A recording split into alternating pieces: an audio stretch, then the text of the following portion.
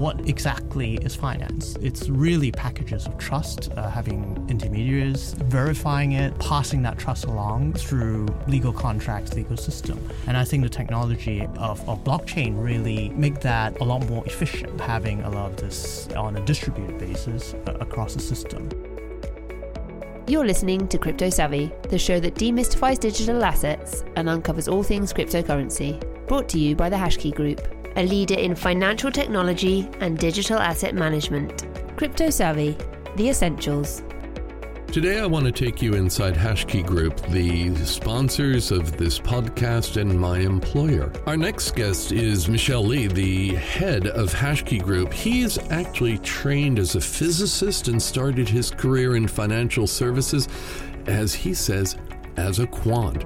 So how does somebody with that technology background then spend 2 decades in UBS leading their capital markets across Asia? And what is it about Hashkey Group that intrigued him? Listen to his interests and his excitement as he talks about the growing world of financial technology and what will be through Hashkey Group.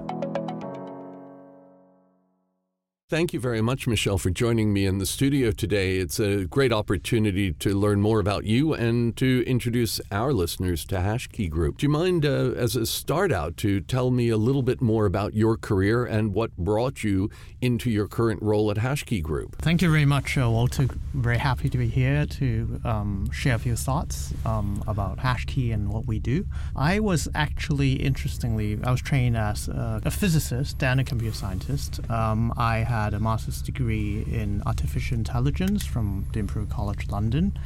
Now, I graduated in the early days in finance where really very little computing power was used in finance.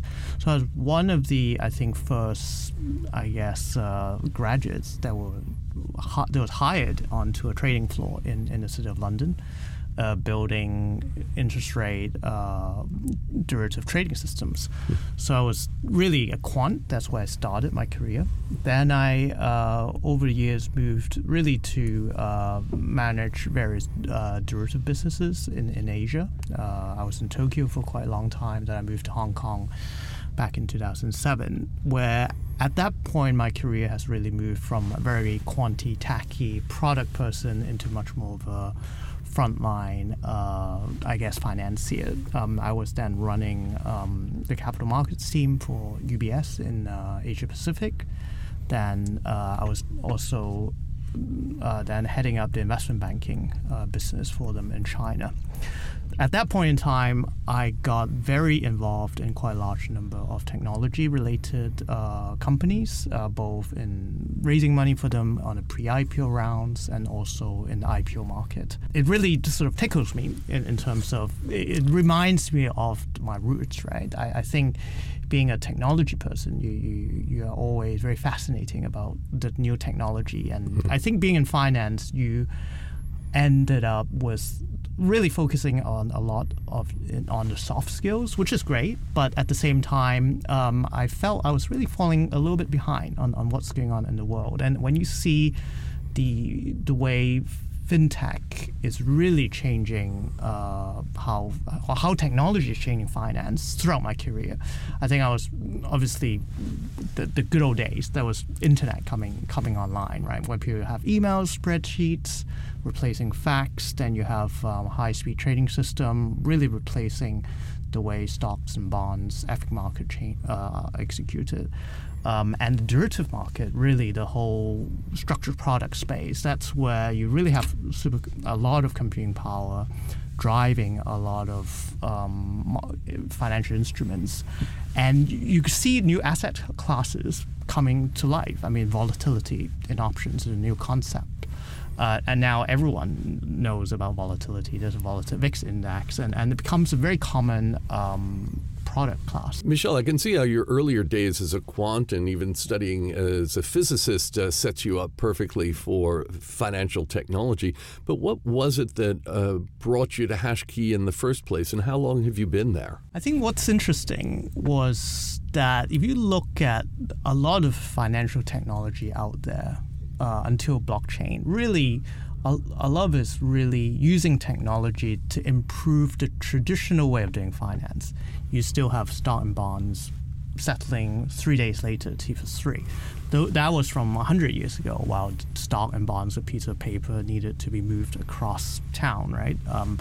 And where blockchain really, as the whole concept of distributed ledger, you can see that would change the fundamental, I think, underpinning of finance, how trust and verification can be done on distributed ledger in a very totally different way. You really get you thinking in terms of what exactly is finance. It's really packages of trust, having intermediaries, verifying it, passing that trust along through legal contracts, legal system.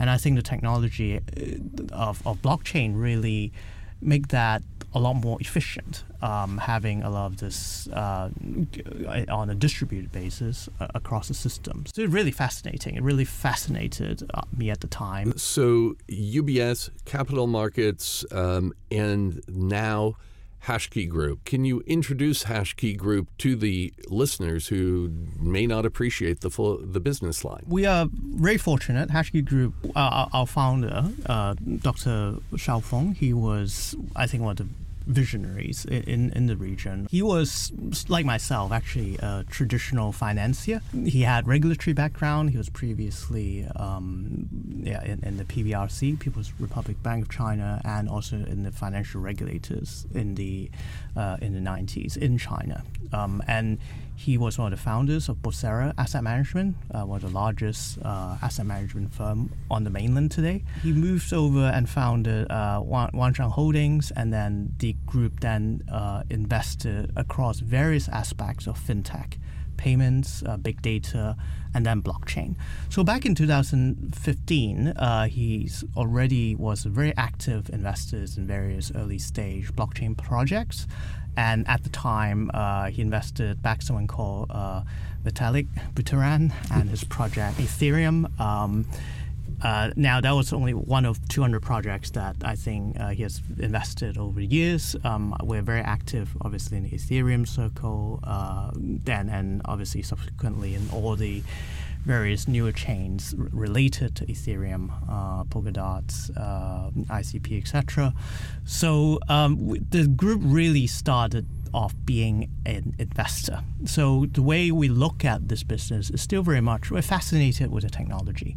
We continue to run one of the largest investment portfolio in the fintech space in both, I think, blockchain application and the very fundamental protocols, as well as various newer technology that is happening in that space right now in both token and equity. And that kind of company level of investing continues within HashKey, within HashKey Capital, that's correct? Yes. So HashKey was founded at late 2018. At the time, it was clear that I think through the various investment, this is a very big space, has a lot of potential. At the time, it's very clear that they're really, from a financial technology standpoint, this is going to be very, very relevant to financial businesses. So HashKey was set up to be essentially a financial focus, a crypto focus company. And also the way we saw it was that regulation is extremely important in financial services. Right. So today the group has offices in Japan, in Hong Kong, in Singapore. You've got the capital business. What other business lines are in HashKey Group? Sure. As mentioned, capital is the core. That's the initial investment businesses. So we currently have 3 funds, and one is actually in the middle of fundraising right now. It's probably one of the few, I think, professionally run funds of the type in Asia. So that's one business line. And they've got their emphasis is on blockchain and fintech investments at that kind of very much company level. Exactly. Got it. Great. So the brokerage, the information services or technology service capital, and then the fourth business line? We are currently a licensed broker-dealer in Tokyo, and we're in the process of applying for a trading platform and exchange service license in Hong Kong as well. So, and then that is something, obviously, so that it allows people to access liquidity. I think longer term, ultimately, in the financial business, you are matching, I think, investors with people needing capital. So provider and takers of capital. And that's where I think this exchange, hopefully longer term, would have a lot of newer and more innovative products that will come on board. Now, Michelle, you mentioned earlier about being regulation friendly, and that HashKey here in Hong Kong has applied to be a regulated digital asset exchange. Can you help us understand the difference between regulated versus unregulated and who you would serve as your client base? I think different jurisdictions obviously have taken a different view around the assets. I think certain jurisdictions take more the security approach, view, I think, the crypto as a security. Certain jurisdictions see it more as a payment tool, so there's the concept of a payment token and then also utility tokens. So there are really three major ways of looking at these assets. And I think what is fundamental here is really to ensure that investors are protected. First of all, is really ensuring that safety of an asset. I think have a very high standard in terms of your custodial services. You have all your anti-hacking, or your proper cybersecurity measure to ensure that assets are safe. Now, that is something which I think after centuries of refinement, traditional banking has done really well. And having the insurance and everything else. So, but you can see this developing extremely quickly. This is a very fast field. And it's very basic, right? The ability to really ensure safety of assets and auditing of such assets. The second is really around fairness of market. And this is where I think regulators are also very focused on is to ensure that there's no funny business. There's no people taking advantage of the markets, ensuring that there's transparency of information. So having a very high standard around that is important. Now, obviously, then you have the third layer of KYC and anti-money laundering, etc., which, I mean, is a very basic thing that as a proper responsible business you need. KYC, know your customer, so it's just making sure that you're dealing appropriately with all the securities you handle. We're talking about the tokenization of assets, and you're from the traditional finance world. How are you finding the response from former colleagues, traditional finance, towards these new asset classes and the and all that HashKey has to offer? It's got to be a little bit same but different. Yeah, it's quite interesting in that it is a space which is highly volatile. I think I joined the area kind of during one of the crypto winters early on, and people were scratching their heads saying, "Well, interesting career choice." I think a lot of people really just look at it really as a pure way to make money, right? That's the natural human nature. But if you really dig deep into technology, that's where things get really, really interesting. I think it is very much about you have a new technological innovation that's growing extremely quickly with a lot of sort of new talent rushing in. You can see this in the technology space, and this is where I personally sort of take as a measure, right? If you look at the number of blockchain developers that are joining the blockchain space, both in the US and in China, I mean, it's a very steep curve. And the interesting thing with software is that historically, obviously in the internet age and what we call Web 1.0, 2.0, a lot of the constraint is really on CPU speed, right? Then you have the Moore's law. We're kind of in the space, blockchain becomes almost like a network business. It's really about how how many people actually join the network and the protocol. That's where the values suddenly start kicking in, and therefore you see the development is actually a lot faster. The adoption is a lot faster, and the use of the technology of this new technique is actually growing a lot faster than, I think, the traditional Web 2.0. And how do these rate as potential investments if you're looking for new asset classes? Are these? Yeah, obviously I don't give investment advice, but this is just my kind of personal thinking. I think some of us who have been around long enough to remember the dot-com bubble, obviously there were a lot of very interesting concepts. There were a lot of new ways of evaluating companies, and a lot of the stuff was actually very valid. But obviously, there's a lot of things that are, in hindsight, did not make sense. I think we're kind of in that stage of development. Now, how do you know what is a pet.com versus Amazon? It's not easy. So a lot of it is, the way I look at it, I mean, the good thing is because this is also pretty small scale investing as well. It's not like a stock and bond where it can cost quite a bit to buy one unit. I mean, these are actually highly liquid instruments. So I personally see a lot of people just really having diversified portfolios across different protocols, different projects. The way we run our investment portfolio, we look at really different layers. The protocol layer is still by far the most exciting, but it's becoming very mature. So it's very hard to have a super new startup building something from scratch. I think a lot of the successful project or to be successful project already have a huge pedigree, right? They already have a very large, strong team of very committed and experienced people. Now, the next layer, really, the more the layer 2, so to speak, or obviously there's still a lot of newer ideas that can be implemented, and I think that's where the more venture type investing can take place.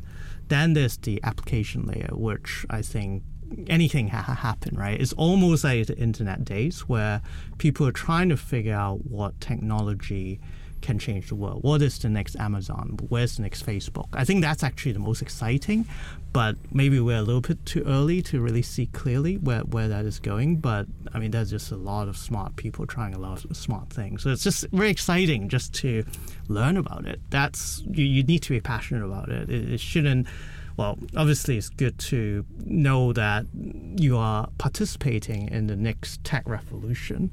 But you need to really spend time and really understand and think through these possibilities. Why Hong Kong? Because I know you've got offices in Singapore and Japan. Hong Kong's your headquarters. Is there any rationale for it? Well, I think Hong Kong is by far definitely was the most dynamic financial markets in the region. Now, obviously, Singapore and Tokyo both have their strengths, but they both have different sort of, I think, investor base. I think Hong Kong is much more of, I think it's a much more of a capital market, so to speak, and they are looking, and regulators are looking at it more as a stock and bond type of regulation around this. I think Singapore is traditionally more a currency or payments type market, and I can see them being very important in developing an ecosystem in Southeast Asia. I think for us, proximity to China is very important. I think a lot of the applications is going to come out of China. This is where, obviously, you have a lot of smart city projects. A lot of the big internet giants already have thousands of people in the blockchain department building in-house usage of the technology. And you can see this really becoming very mainstream very quickly. And we need to be very close to the tech trends. Michelle, this is a slightly tougher question. You've talked about blockchain development in China, and at the same time, there are new regulations that prohibit virtual assets in China. Can you help kind of separate those two pools for us? I think the most important thing is really investor protection, right? Because ultimately, I think Hong Kong is an easier market to regulate in that this is a much smaller market. is a market where I think most investors have had experience of quite a few cycles, a lot of up and downs. I think people are much more mature, and there's much larger base of professional investors. So I think I can see where regulators come from. They look at this and say, well, are the people buying it really? Do they really know what they're doing? Are they taking excess risk? And I can see why certain decisions were made. Now, at the same time, I think it's too important technology to not be focused on it. Mm-hmm. But I think there are different ways of allowing the technology to develop, and you can see certain larger countries obviously are taking different stands, right? Then I think Hong Kong, Singapore tend to have a little bit more of a leeway because it is a financial center, and people are used to taking risk. Now, at the start of this year, you said 2021 would be the tipping point for institutional participation in digital assets. Yes. Has the year played out as you thought, or have you seen higher or lower levels of demand amongst institutional investors? Looking back, it seems like our prediction at the time was correct. And you do see the deepest pool of institutional money is in the U.S., and you really have seen the very large hedge funds being the first mover in that space. Then the endowment fund are already very much involved. You have all the major tech players now coming into the space, and also the big Wall Street banks. And I think it's interesting. You have the West Coast versus Wall Street. They all have a slightly different view on how this technology should be used or regulated. But that's you see the dynamism in that investing space, and Asia is definitely following this very closely. As you look ahead in the next 2 to 3 years, what do you foresee for the adoption of digital assets in Hong Kong? Is this kind of a sure thing, or is this a slowly? How do you see? I think it will take time. It's one of these things. I mean, these new technological developments often takes time there's a lot of basic building blocks that needs to be built. And it's one of these things over the last, I think, decade. It's only a decade old, this technology. I think the actual technology itself has transformed quite significantly over the last 3 years. I mean, in terms of the amount of new talent flowing in from a technology standpoint. But that's only one part of the equation. Now you look at all the big four accounting firm, consultancy firm are all focused on this because guess what? What is their major business in audit? It's really verification, and this is a much better and much more efficient tool for verifying data. So they definitely see this being very important. Now you have the law firms really looking at. I think this is a lot of the smart contracts, a lot of the newer technology, because how do you do securitization in the future? You a lot of these, the whole concept of a smart contract, who is the issue of the ownership of such an asset. These are all very cutting edge stuff, and you can see how it's really impacting how traditional finance will be conducted. Now, if I am in the finance arena and I'm wanting to learn more, what are some of the sources that you recommend for increasing my knowledge of this area? Obviously, listening to your podcast is one. I think there is actually a huge amount of material, and this is what's fascinating in today's days and age. I mean, you can learn about the latest technology, latest protocol. You can find a lot of stuff online. Now, some of them are very jargon heavy, but some of them tend to be a lot more simplified. And I think the material is definitely there. I think a lot of it, what we are definitely hopefully working together, be able to produce better content and really I think educate the marketplace. I think there are quite a few fundamental concepts and the way valuation and how do you look at some of these asset as an investment or asset class is very different from traditional finance. And any final words of advice for people who are in traditional finance and exploring this field? Any kind of words of welcome or warning that you would provide them if they're thinking of coming into the crypto space? I think it's definitely, if you look at the way the economy has evolved, right, there's always been new ideas, and very often more often than not, the new ideas actually turn out to be the future. I think you need to be in keep with what's going on. That's a fundamental of investing, right? You really, if you're in finance, you better know what's the next trend. I think financial people are really smart in terms of staying on top of things. But obviously, don't get carried away by hype. I think people in Hong Kong are pretty smart with that, so I'm not worried. But I think a lot of the use cases being put out there, they may or may not actually make sense, right? And I think the other thing is also for people who are a little bit more seasoned, I think you do see the world changing extremely quickly. I mean, with all the new technology that the younger generation is adopting, and the way the attention span is really shortening, Facebook turning itself into a metaverse company. I mean, I can imagine that world coming quite soon, which is ultimately is a bit of a challenge for all of us to stay on top of. But obviously have to ensure that we all stay on top of things and also stay sane, right? Brilliant. Well, thank you so much for joining us and providing an introduction to HashKey Group. Thank you, Walter. Thank you so much for listening to more about HashKey Group in our interview with Michelle Lee. I'm Walter Jennings, and this is Crypto Savvy. If you're listening to us on Apple Podcasts, please give us a 5-star rating. And wherever you get your podcasts, hit subscribe and hit like. And thanks for listening to Crypto Savvy. Thank you for listening to Crypto Savvy, the podcast that delivers the essentials, brought to you by HashKey Group.